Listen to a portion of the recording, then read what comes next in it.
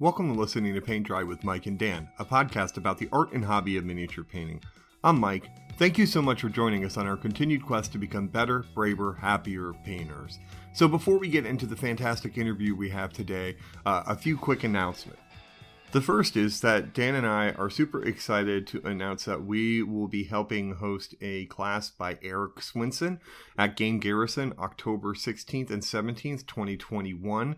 It'll be two-day class that is going to be covering painting a figure Morlock from Chimera Models. It's a 75mm figure, so email us at listeningtopaintdry for more information, and that's listeningtopaintdry@gmail.com. There are still a few seats available, so if you hear this and want to take the class or in the area, please quickly email me so that way we can get you set up and get a seat.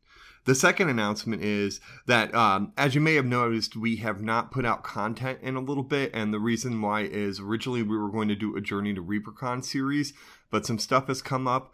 Dan made a decision that he is not going to be able to attend, and that's all good. And so we decided that the episodes we had recorded for Journey to ReaperCon didn't make a lot of sense anymore.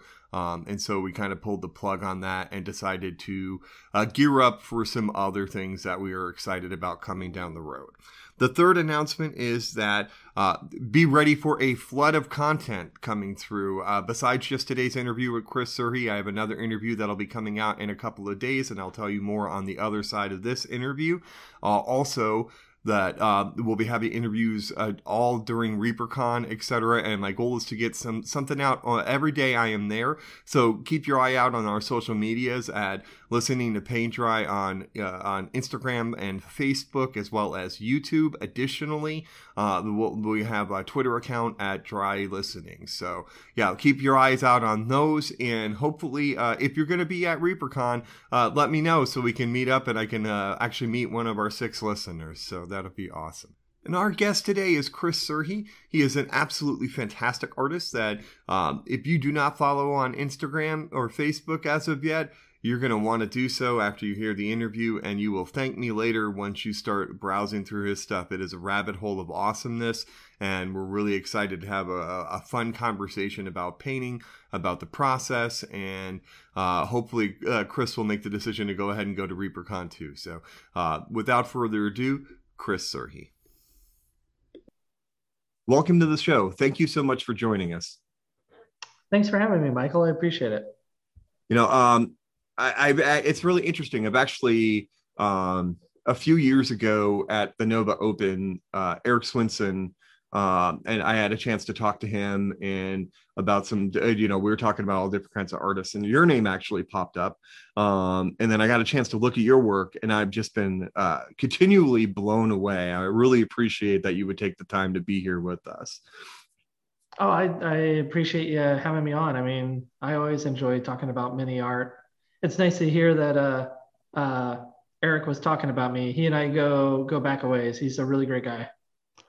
Yeah, definitely. He was on a few weeks ago, and we're actually one of the announcements that'll play before here is we're coordinating a class for him in Fredericksburg in October. So we're pretty excited about that. Oh, well, anyone that has a chance to go to that class absolutely should. I mean, I can't imagine. I mean, it's going to probably be fantastic. Actually, Eric is going to be coming to Warfare Weekend, which is in St. Louis, like at the beginning of November. So I signed up for all his classes. Nice. Yeah. I actually was just managed to get into one of his classes at ReaperCon in a few weeks. So I'm pretty excited about that. Yeah. But anyways, we're here to talk about you, man. Well, no, that's a good. I mean, I only talk about everyone in the art industry. They're all such a good group of people. I'm actually I'm debating ReaperCon. Like I got my ticket and I got my hotel room, but it's a long drive and I haven't decided yet. Yeah, it's a tough call. My co-host just dropped out a couple days ago. He's like, yeah, I'm not doing it. He was really kind of upset that all the classes sold out like within a blink of the eye. I don't even think they got to regular admission before, like they did the VIPs got 2 days ahead of time. And I don't think, I thought from what I've heard, over 90% of the classes were gone before they got to regular admissions anyway. Oh, really? Holy cow. Well, I mean, that's good for them and good for attendance. And Yeah. and all that. Yeah, I mean, like I already got signed up for all of Eric's classes at Warfare, and I mean, I think he's doing something very similar between the two events. Yeah. So I'm feeling pretty good. No, absolutely. Yeah. And I'm looking forward to hanging out. I figured I'll wind up doing a lot of podcast work, see how many people I can grab interviews from while I'm there and stuff. Um, Sounds good.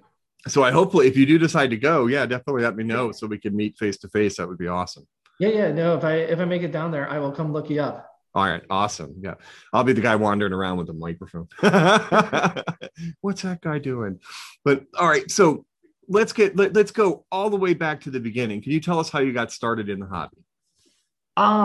Yeah, so actually I got started in the hobby mainly because so like back in the day, I was into playing like War Machine. Like when it first came out, I was real interested in the game. I enjoyed it quite a bit, tried to play competitively to some extent for a while.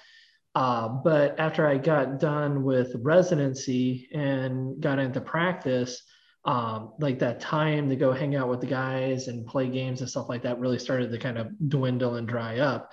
But I still wanted to be involved. And so I started spending more and more time like just painting my army and painting up the figures. And then I started getting a little bit better at it. And then I was like, well, I mean, maybe I can't play competitively, but I could start entering like the painting competitions and stuff like that.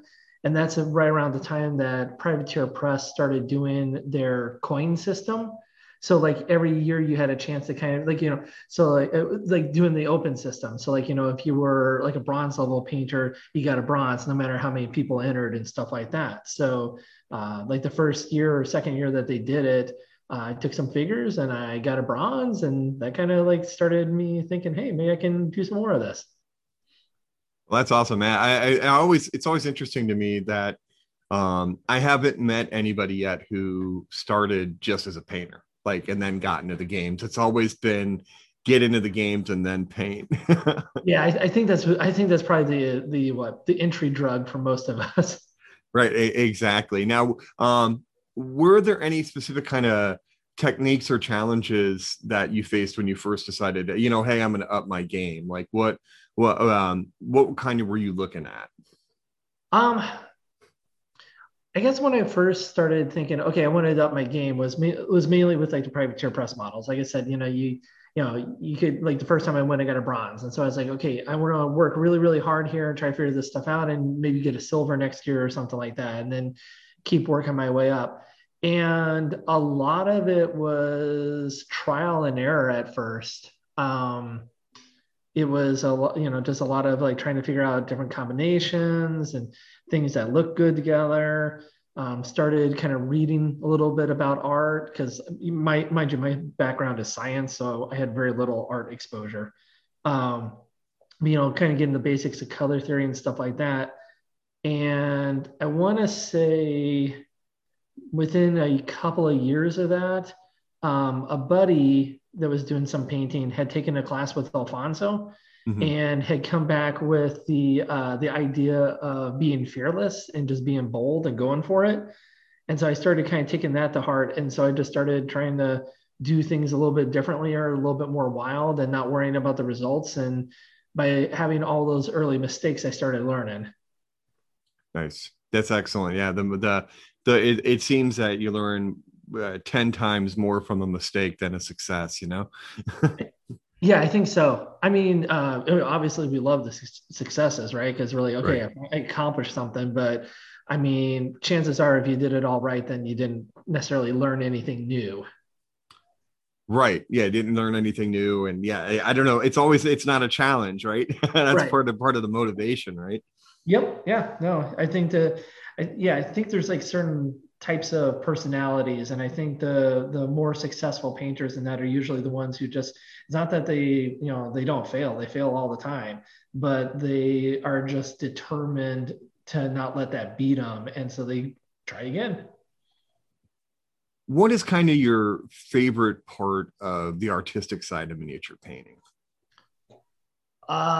Favorite part of the artistic side for me, the favorite part would be be one of two things. It'd either be the concept and like that mental exercise, that brainstorming, or the actual like building and composition of the piece. Mhm. I would say so. Um, there are a lot of absolutely fantastic painters out there. Um, what I almost enjoy more is building the entire scene and painting it. Like, it's not that the paint is like secondary, but to me, it's not necessarily, it's one of the most important parts, but to me, it's like one of the ingredients. You won't really necessarily see me paint like a ton of bust. And it's because to me, like I just paint the bust and then I'm like, okay, well, that was it. But I enjoy more combining the elements, building the scene, showing what maybe something can be, something like that. Nice. And that actually, that's a good kind of segue into this next question. Because I want to talk a little bit about your process because, there's always artists out there that people remind you of. And like, I feel like when I was describing your work to Dan a few weeks ago before we reached out, I kind of said to me, your artistic to him that your artistic style is kind of like if Roman LaPlante and Oliver Spaeth Honor Guard had a baby. And so you Oh have that wow. narrative side and the composition side of it. That's just amazing. I would love to like kind of pick your brain as to how you kind of put a piece together. Well, first, I mean, yeah, pardon my language, but holy shit, that's a huge compliment. Uh, I mean, those are two of my probably top favorite artists, and I mean, just I kind of, I mean, for lack of a better way, I mean, from a hobby career, I guess I grew up like looking at what they did. Mm-hmm. I just absolutely adore Roman's approach and Oliver's approach. Um, and I mean, actually, yeah, it's kind of going back to one those earlier questions, like you were saying, how did you kind of like progress and everything? Like as I was trying to get better and better at painting pieces for Privateer Press competitions and stuff like that, I started like going through Massive Voodoo like daily and Mm-hmm. trying to absorb everything I could that Roman put out there. Um, I mean, and that was right around the time I think he did the Year of the Painter, and so like they were, him and Raph were putting out like articles like weekly or maybe even multiple times a week or something like that. Right. So yeah, so I mean, yeah, anyway, that was a huge compliment. I'm sorry, what was that original question now again? Um, I just wanted to talk to you about kind of how you approach a piece. Like, I've noticed a few things in your work. Maybe this will help kind of clarify the direction. So, the piece you did for the brush beast with the woman in the stew, Yeah. kind of a narrative story in that build, and then not long after that, I believe it was a kind of a rabbit figure that you posted that you were working on the build for and trying to make decisions about. And so I guess what I'm trying to pick out is like, I guess maybe we'll start this way. um what is a fuel for your projects? Like, what do you look for when you start a miniature? Like, Uh, what do I look for when I start a miniature? So I usually it's a feeling or like an idea, trying to connect to something maybe from like my past or just this kind of idea. So like let's take Grandma for example. That's the picture, the piece with like the lady in the stew and stuff like that, which is something I more recently did mhm, under Alfonso's guiding hand, and it's actually one of the favorite things I've ever done. Um, but the idea with there was just to just wanted to try to recreate that sensation that I had, that that protective homey atmosphere that typically grandmas and moms and stuff like that kind of give you. um, so always the first part of a project for me is like the brainstorming. That's like just going out there, not only looking at like say the miniatures that are available on a community, but then also trying to pull things off of Pinterest and stuff like that that kind of create this the idea, the setting that I want. Um, along those lines, a buddy a long time ago, James Craig, had Hmm. um, given me told me this idea that he does in his art class about like an inspiration bank. And literally, this is basically this mental concept of like just watching a movie or reading a book or seeing a picture and being like, hey, that's a really cool image or a really cool thought. I'm just going to kind of put that back in the back of my head and just let it sit there and simmer, and you may never use it, or maybe you'll use it like 5 years later, but you kind of pull from that to get your project started later. And so, the inspiration can really kind of come from anywhere, but like I said with grandma, it kind of came from just wanting to recreate this kind of like home feeling atmosphere. um Now, it's did you have the miniature before that, or was it something that you no saw and you're like, okay, I got to get that? no I mean, I think really the if I remember, I actually got my sketchbook here with me. I think the real first idea was just wanting to create the kitchen, yeah, like a kitchen type atmosphere with like a little fire in it, trying to create that kind, almost like a hobbit hole or something like that, like a hobbit kitchen or something. And then I went searching through minis, and I definitely have a thing for like Big Child Creatives Hmm. style. Yeah. So I'm going through there. I'm like, oh hey, look, the like dwarf here that's cooking and everything. Like she actually just fits perfectly the way she is.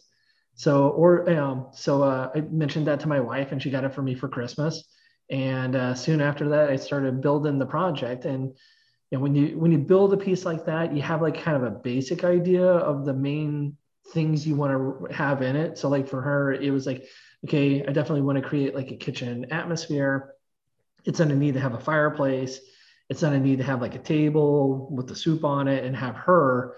But those were like the key elements that only had to be present. Everything else kind of just started getting built and tweaked and built and tweaked as I needed.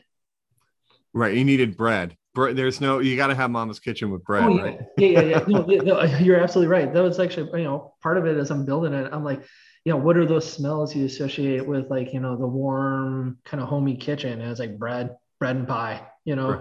So Exactly. Now, did you sculpt those yourself or? no, I stole.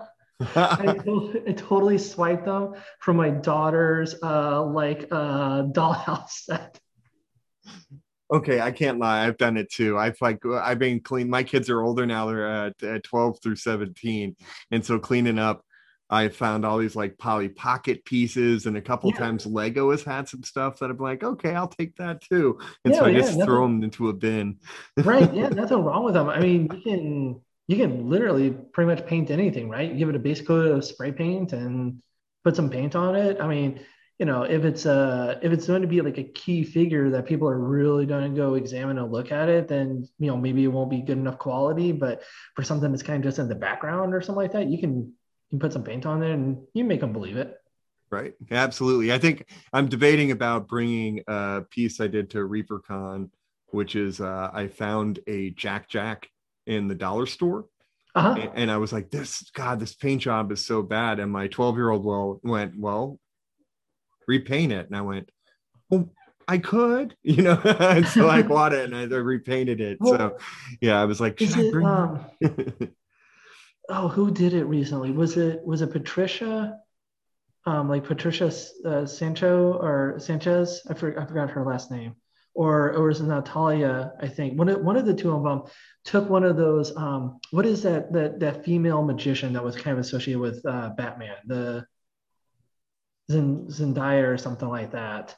But they right? like literally took one of those statues Mhm. and repainted it, and it was phenomenal. Like, I Oh, I'm gonna have mean, to look it that up. totally elevated it. I mean, there's nothing wrong with painting. I mean, we're pretty much painting toys anyway, right? I mean, Right. so yeah, there's nothing wrong with that. Absolutely. I mean, Absolutely. heck, I mean, since you guys had interviewed Alfonso one time, I don't know if he mentioned it, but like one of the exercises he has on his website, one of the videos you can see is just basically repainting Disney Infinity figures from that old video game. And Right. it's like a fantastic exercise because it just teaches you the basics of volumes. Right. Um, And I think didn't Massive Voodoo, didn't they Roman run yeah, a contest for that too? they did. I actually won that contest. Nice. What piece was Yeah. it that won? I took what's her name? Merida. And I kind of tore her up and painted her and gave her a story because I thought maybe Roman would appreciate that. And the story is not all what was not all endings are happy. And Mm, so instead of her saving her mom and her dad and stuff like that, the demon bear actually consumes them. And so she ends up becoming like a barbaric bear killing machine. And so it's like her, but war paint on, switched out her bow. Those like little will-o-wisps that go with her, they burn red instead of blue because of her anger. right. And so yeah, yeah, and it actually won first place. So I was pretty proud. That was one of my first big accomplishments, I think. That's awesome. That's a belated congratulations. That was a few years ago. That was Thanks. right when I was getting back into the hobby. And so I kind of missed a bunch of stuff. Like I feel like that. So I've been back in the hobby about 5 years now, I guess. Uh-huh. So there was like a chunk of stuff that I keep hearing about that was kind of right around that time before I figured out uh, that there was kind of a world of painting, and I kind of, when I got back into it, I took a single, the Games Workshop guys convinced me to go try taking a class at the Nova Open. Uh-huh. And so when I saw the display case there, I was like, holy crap, what's going Oh, I on? And know. then they had a display of all the Roman stuff. And I'm like, wow, Right. You start seeing what it can actually be. Like, I mean, yeah. there's like, there's painted figures and they're all different levels of art, but then you see some of the things like, like Ben or Roman or like Alfonso, Mark, I mean, any number of guys accomplish, and you're like, this is like legit art. It's like really impressive. Right. And then, and that's why I always, when usually the first person I show though, when people like kind of like, oh yeah, art, I kind of I go to Kirill's Oh Instagram yeah, page and I'm like, yeah, it's art. it's Yeah. art. Yeah. Yeah. And now I've been showing people Eric stuff more and more too, because Oh yeah. his stuff is just getting insane. Oh, it Uh, is. Yeah. He's just on this like what like meteoric rise upward. He's doing, I mean, it just gets better and better and better. And I'm privileged enough to be a friend of his, and we chat and stuff like that. We bounce ideas off each other. And so I've seen some of the stuff he's got like brewing and everything, and it's just, I mean, it's impressive. Absolutely, absolutely. Now, but let's talk, let's again go back to you, because Sure. one of the things I love about your bases is your color choices. Uh, And in, like, let's say the Mama's Kitchen one, and what we'll do when we post, with your permission, when we announce the episode, we'll use like some of your pictures, if that's okay, to announce the sure. episode. Yeah, that's um fine. and I've learned how to tag things in Watermark now, so they'll definitely let know that they're your work, so they won't be confused. But I noticed that in that one, because you're looking for that homey feel, there were a lot of warm colors. It's kind of more like there's a warm feeling to it. Yep. Can you talk kind of a little bit about how you work with colors, or make color decisions? Sure. Um, I would say usually the first thing I kind of do is so I would say I think I'm a lot more of like a diorama painter, an atmospheric type painter, stuff like that. Like I'm trying to generate a feeling. I'm not like a great technical painter. Like, I mean, you can look at stuff like Eric does, and it's incredibly well blended, beautiful non-metal metallic. And I'm more interested in that kind of raw feeling, generating that. Mhm. So the first one is really just like, what is that main feeling that you want? So like like you were saying in Grandma's Kitchen, I want it to be homey. I want it to feel warm, inviting. So painting it in a cold palette would kind of be counterproductive to that. So it's like, okay, well, I want to paint in warm colors. What type of colors is that going to be? It's going to be like, oranges, yellow, reds, some purples, stuff like that. Um, So then it became, okay, well, what colors would you associate it with, kind of being an indoor kitchen. And then it started becoming a lot more like, well, it's going to be fall or Christmas colors, but I didn't really want to do the Christmas thing. So we kind of steered a little bit more away from the red and green and just went with like, fall colors, like oranges and yellows, and things like that. And then once that's picked, once you kind of get that main core of color, then you start picking like complements, and setting up your color scheme for like the rest of what's going to be kind of going on. Um, like for instance, like one of my older pieces, probably one that I first kind of put me on the radar type thing, was a piece called How to Train Your Dragon. And in that one, there's this big dragon from Carol Rudick, and then there's like this kind of mage like female with it, and the dragon was going to be associated with the water, so I went with like a blue on it. But then to contrast directly with that, to make it pop, I put like orange with it, and that's mainly what the woman is painted in. So you got this kind of contrast between the two of them, and then it also kind of plays out nice because cold colors tend to be kind of appear or feel lighter, and warm colors tend to have more of like a presence. So even though she's a smaller figure, the fact that she's mainly in oranges makes her feel kind of bigger, when related with the dragon and stuff like that. So I guess kind of go back to your question. Really, the first part is just trying to get that overall feeling and what color would be associated with that type of feeling. So like with Grandma's Kitchen, it's with that warmth that's orange. Let's say I wanted to do something that was more maybe eerie or mystical, then it'd probably be more like a turquoise or something like that, because that's kind of associated with like magic and stuff like that. If you want to go with something that's maybe a little bit more sickly or disgusting, then you're probably looking at like some type of green. And then from there I would pick colors that complement those to set the rest of the environment. Okay, so it is. I guess that's what always intrigues me, because you say you have more of a science background and so not an art background. Do you Mm-hmm. find that these things that you're learning in the world of art are now becoming more second nature, or do you feel like you still are kind of purposely or methodically making these kind of decisions, or is it just kind of like, does like the color wheel just kind of come to you and you go? The color wheel kind of comes to me anymore, but it's definitely still this conscious decision. Mhm. And there's definitely times too where I'll be painting something and I'll be like, this totally isn't working. Why is this not working? And then go back into like the thought process and be like, well, maybe this purple that I'm using is more red than it is blue. And I really need, like the blue, the contrast with the orange. So maybe instead of using this red purple, I need to go with more of a blue purple, and it kind of plays off that. So there is that's kind of thing like, to people who are not in art, there seems to be this almost mystical, magical sense of like, how did they create this? Why does this thing make me feel that way? But there's a real science to it too. Like certain colors we associate with certain things, and then certain colors are paired with other colors. Like, if something's got blue, then usually there's an orange somewhere.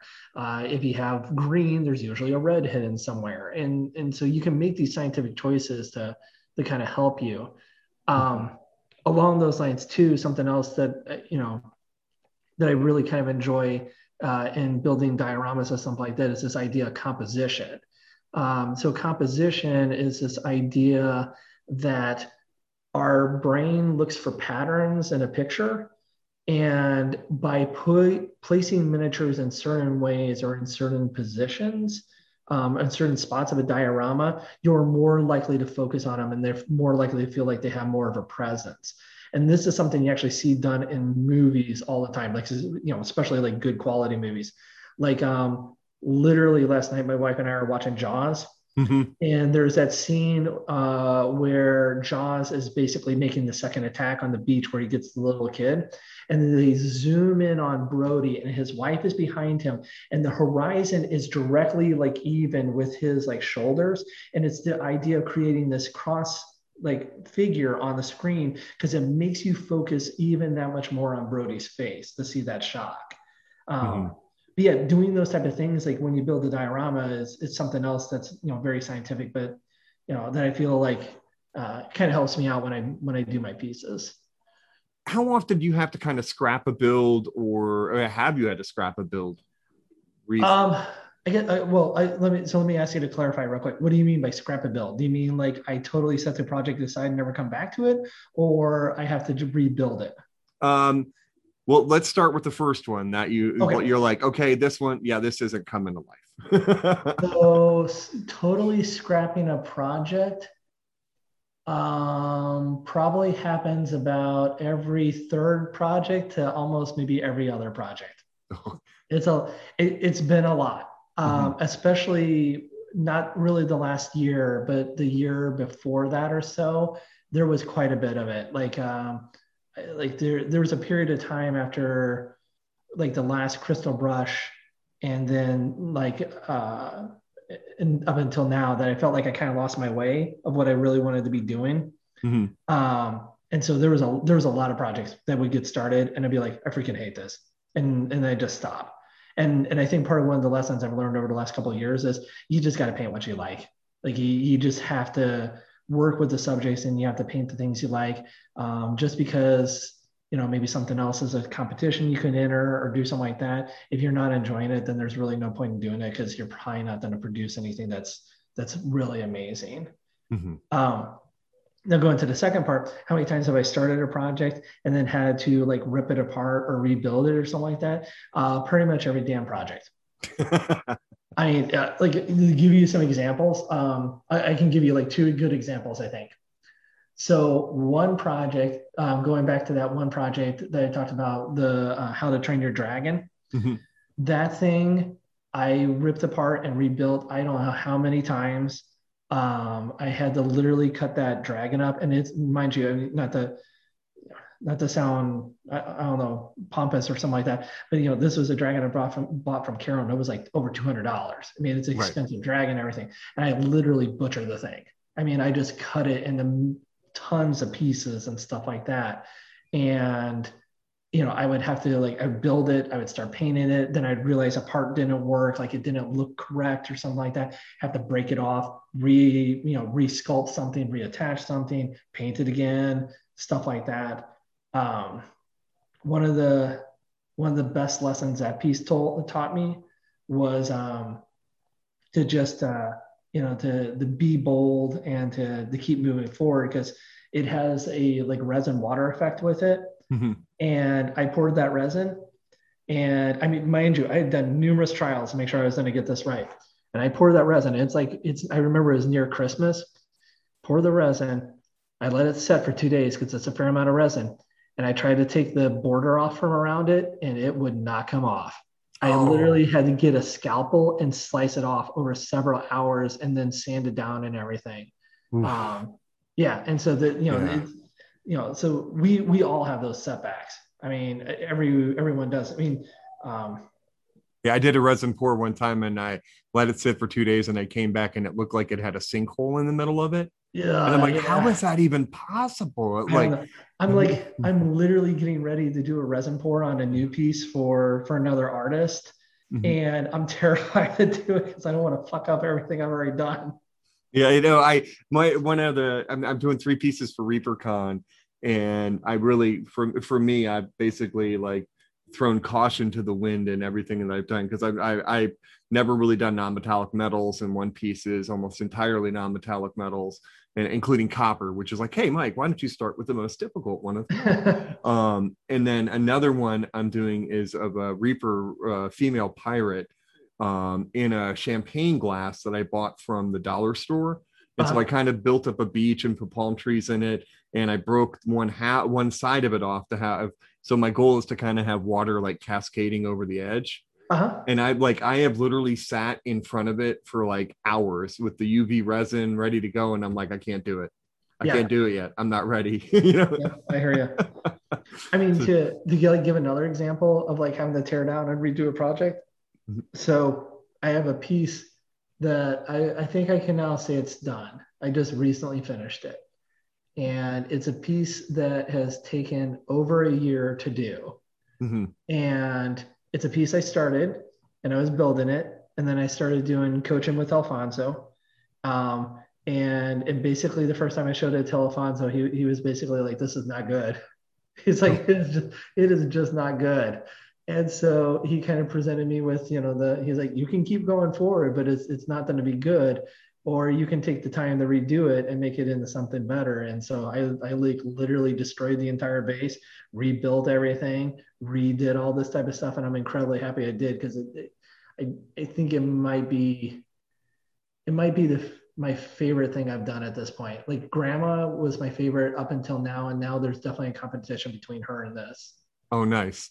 Very cool. But I think if Alfonso told me that I needed to stand on my head and paint, I would stand on my head and paint. yeah, yeah. I mean, like I've been doing coaching with him for just under a year at this point, Mhm. and it's been amazing. Like it's um, I mean, I get the impression that sometimes people go to him for coaching and maybe they don't follow what he's telling them. And I went Mhm. in with the attitude is like, whatever he tells me to do, I'm going to do. If he tells me to dunk the thing in like, black ink, I'll do it.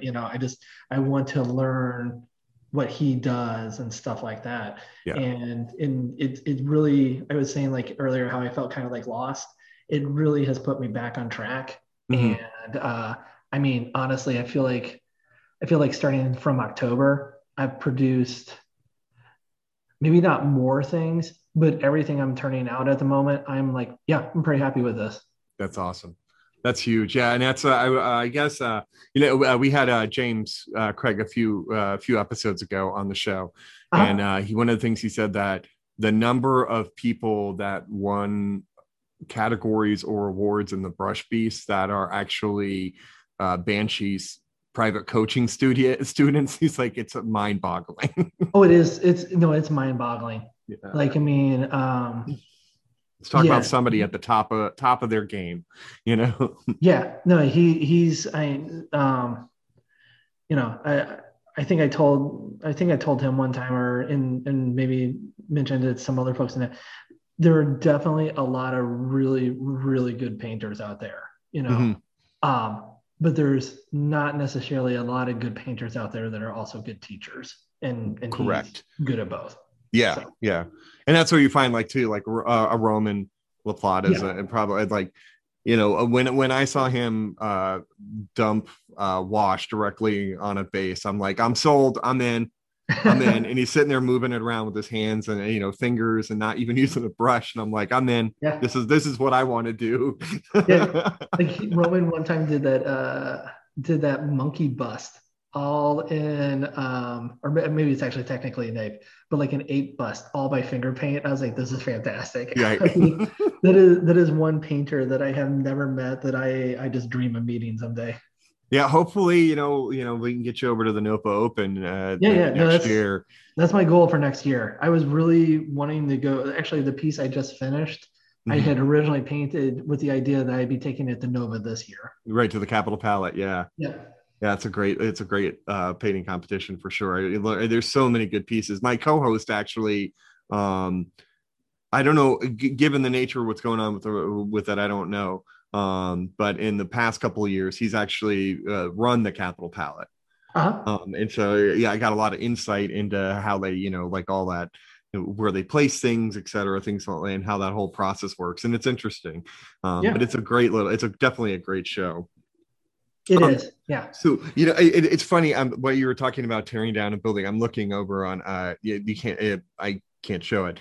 But on my case, one of my cases, I have all of my rebuilds and stuff. So I did a piece for Capital Palette a few years ago that I had two little girls looking at each other. It was the Marie LaFleur figure from Okay. Mr. Lee, and it was kind Yeah. of like happy. It was called The Thing She Sees. One side is happy, one side is sad.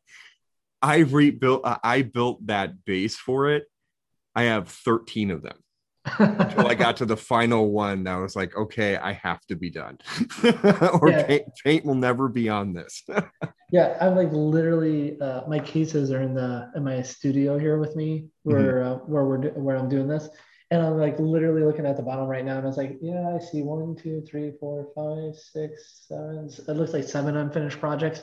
Mhm. Nice. Nice, very nice. That's good. I'm glad others are out there that are struggling are like, Oh yeah, I yeah. got all this stuff to do. Um, so a little bit about paint choices. if you don't mind. Kind of a little bit of a switching gears there, but I'm curious. One of the big things in the hobby world right now, you see like tons of YouTube videos about universal shadow and highlight colors. Are there colors that kind of make their way on your palette often, or are you more of like the heavy body acrylic type artist? You mean like particular brands or particular like hues? It could be either, Okay. whatever works for you. So, blue, as far as hues go, blue and turquoise always seem to make it into all my pieces. Like my wife will literally all the time, she'll like, oh, I see it's the same color, stuff like that. So I mean, in other, friends have mentioned that and that too. I think I'm kind of getting a little bit more away from that with Alfonso, Mhm. because I'm just getting more comfortable.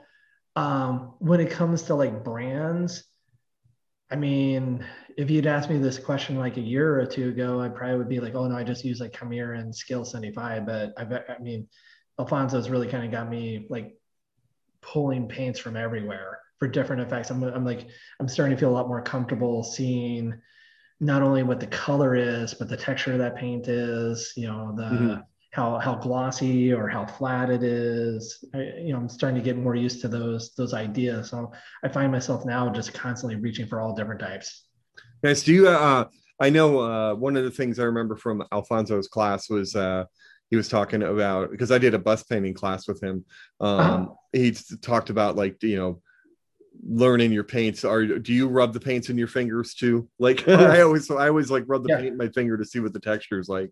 Usually after a paint section or a paint session, Mhm. my left forefinger and thumb are all different colors. Nice. I'll brush them on there. I'll brush them on paper to kind of see how they're going to react on that. Um, I mean, and there are, I mean, like kind of going back to what, Rowan was doing with figure painting. I mean, there's literally pieces, I mean, that I have, like, I painted with my fingers on them. Like, this most recent one that I've been working on, there's definitely parts of the background where I just basically slap some paint on and then took my fingers and used it to smear it and do stuff like that. On grandma's, I guarantee some of those rocks probably have like places where I put paint and then I smeared it around with like my thumb or something. Nice. Nice. I love it. I love that, using everything that's out there for you, Yeah. including your fingers for sure. Now, one of the things I'd like to do with our guests, this is a relatively new segment, but the goal is to kind of be fun. Uh-huh. We call it the lightning round.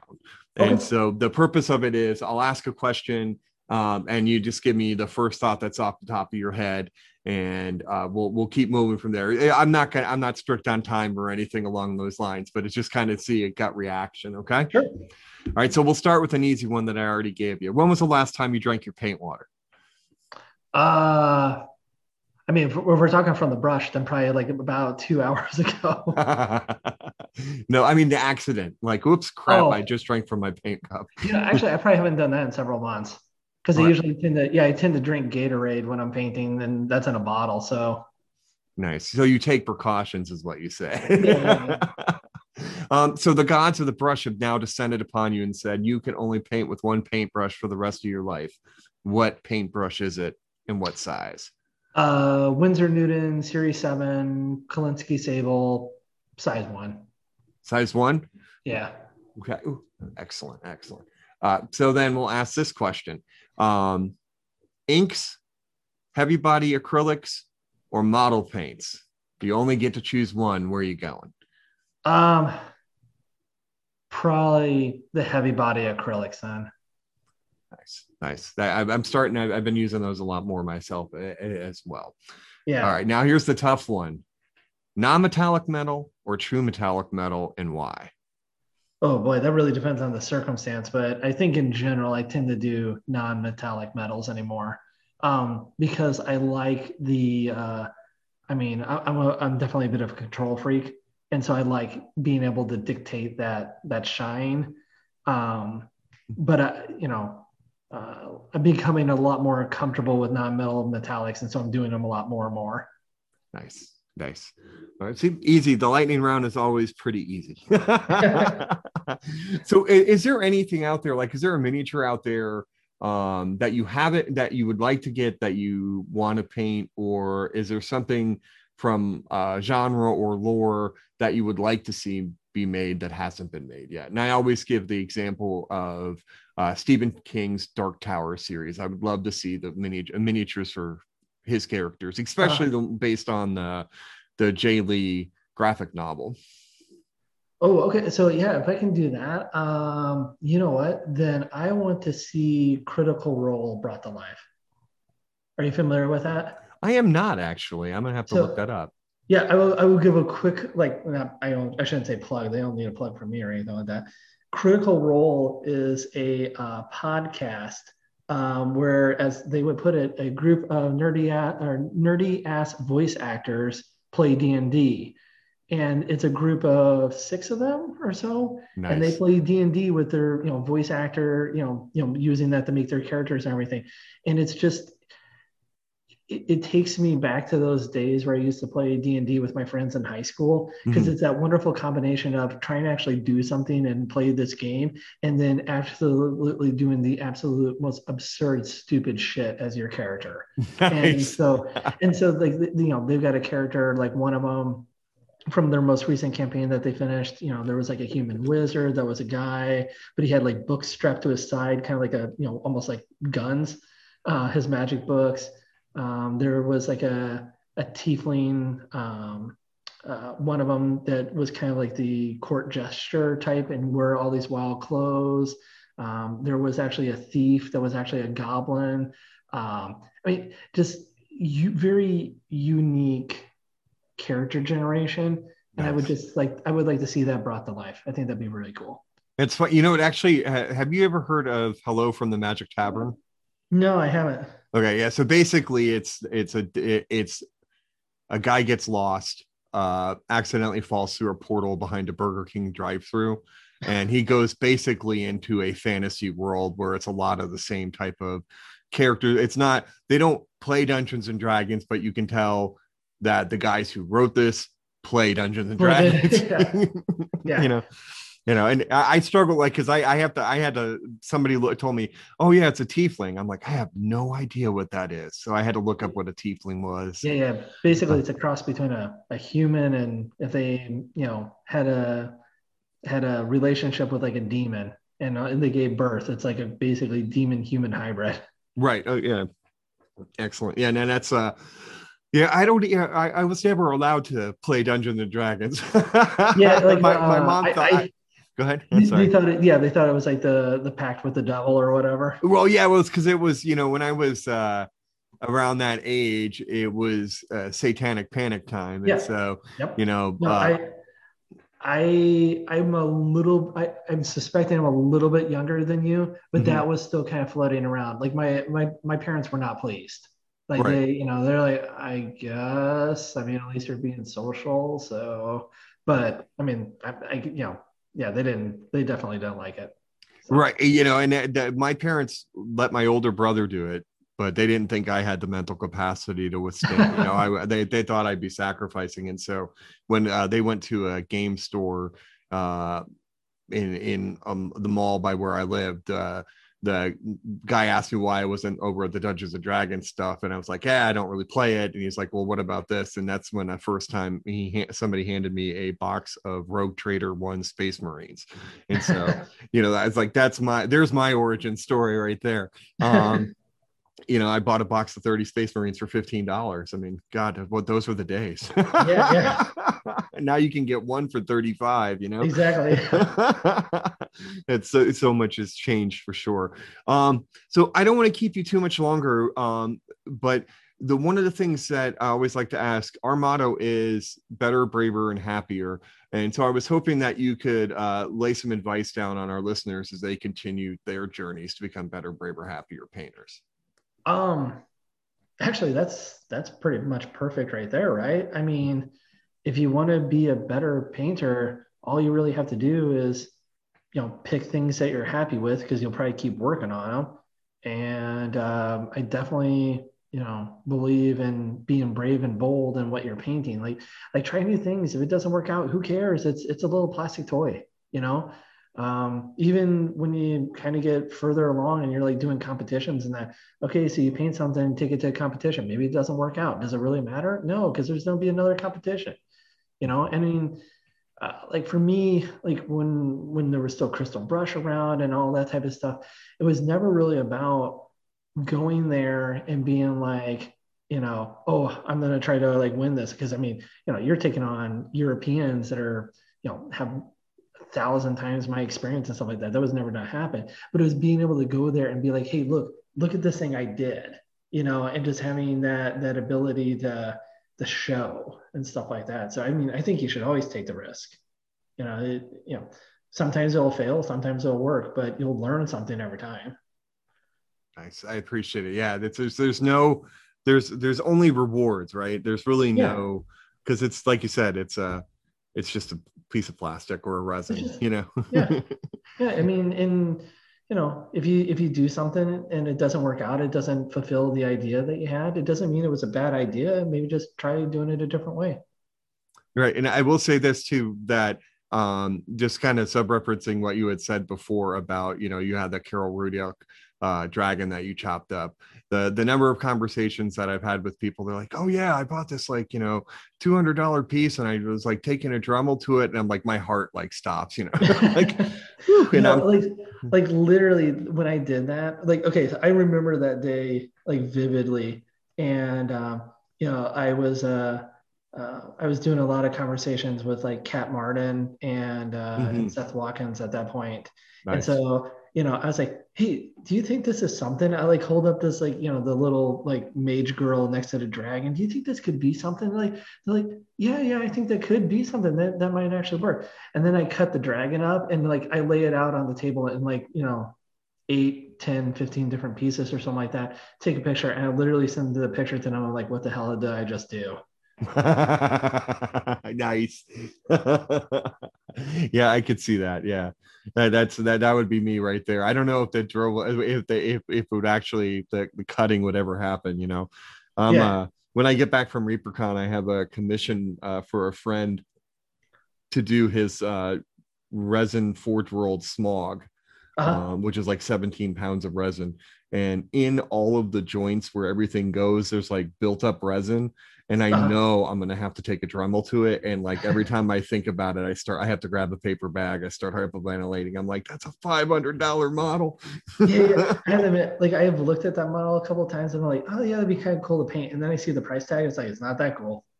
No, I would have never bought it, but yeah, no, he wants it for a piece. He runs a game store, so he wants it as like kind of a centerpiece. Sure. Um, and I'm like, all right, but it's not getting painted until after September, so for sure. Well, Chris, where can our listeners find your work? You can, I mean, I'm on Facebook. You can find me on Putty and Paint. If you want to see some of like my pieces, yeah, you can look under d.vader there. But actually, probably the best place to go is just Instagram. And on there, it's just Chris underscore Surrey. That's SUHRE underscore miniature underscore art. Perfect. That's awesome. Yeah, we'll definitely put links in the show notes and when we announce the episode. So, but yeah, thank you again so much. It was such an honor to have you on the show with us. Oh, no, the honor and fun was mine. Thank you. Dan and I would like to thank Chris Surrey for joining us today. Really appreciate him taking the time out of his busy schedule to share his painting journey with us. He's a fantastic artist and, of course, was an awesome guest. You can follow him on Instagram at Chris_Surrey_miniature_art. We'll put a link to the show in the show notes. And also, just so you know, his last name is spelled SUHRE. Again, thank you so much, Chris. It was wonderful having you. Hopefully, we'll be able to meet you at ReaperCon. You can follow us on Instagram and Facebook at Listening to Paint Dry. And you can also follow us on Twitter at Dry Listening. If you don't have a podcast player and still want to follow along with the show, you could follow us also on YouTube, where it's Listening to Paint Dry with Mike and Dan, where all of our shows are up there. It is an audio format, so it is great for you to listen and paint along. You can also drop us a line at listeningtopaintdry@gmail.com. Remember, if you're interested in taking the class taught by Eric Swinson, Robinson at Game Garrison in Fredericksburg, Virginia, October 16th through 17th, 2021. Please email us. Again, that's listeningtopaintdry@gmail.com for more information and to register. But hurry up, seats are filling up pretty fast, so it's going to be a great class and a lot of fun. We'll be back in a couple of days, actually, with another interview with the fantastic Lila Mev, Mini Witch. She spent some time with us the other day, and we're really excited to bring that interview out. Plus, there will also be a ton of ReaperCon episodes coming out, as well as some awesome interviews that I've already pre-scheduled. So hopefully those will take place, and we'll get those pumped out very quickly. So again, thank you so much for joining us today. And remember, every painting journey starts with the first brushstroke. You could become a better, braver, happier painter. Thank you so much. Until next time. Listening to Paint Dry with Mike and Dan is a production of LTPTWMD. All rights reserved. No portion of this recording may be used without the express written consent of the host. The music is Death by a Thousand Questions by Springtide. Download from the Free Music Archive on a non-commercial attribution share-alike basis. All views and opinions expressed in the show are solely the views and opinions of the person who said them. All celebrity voices, if any, were impersonated and done so poorly.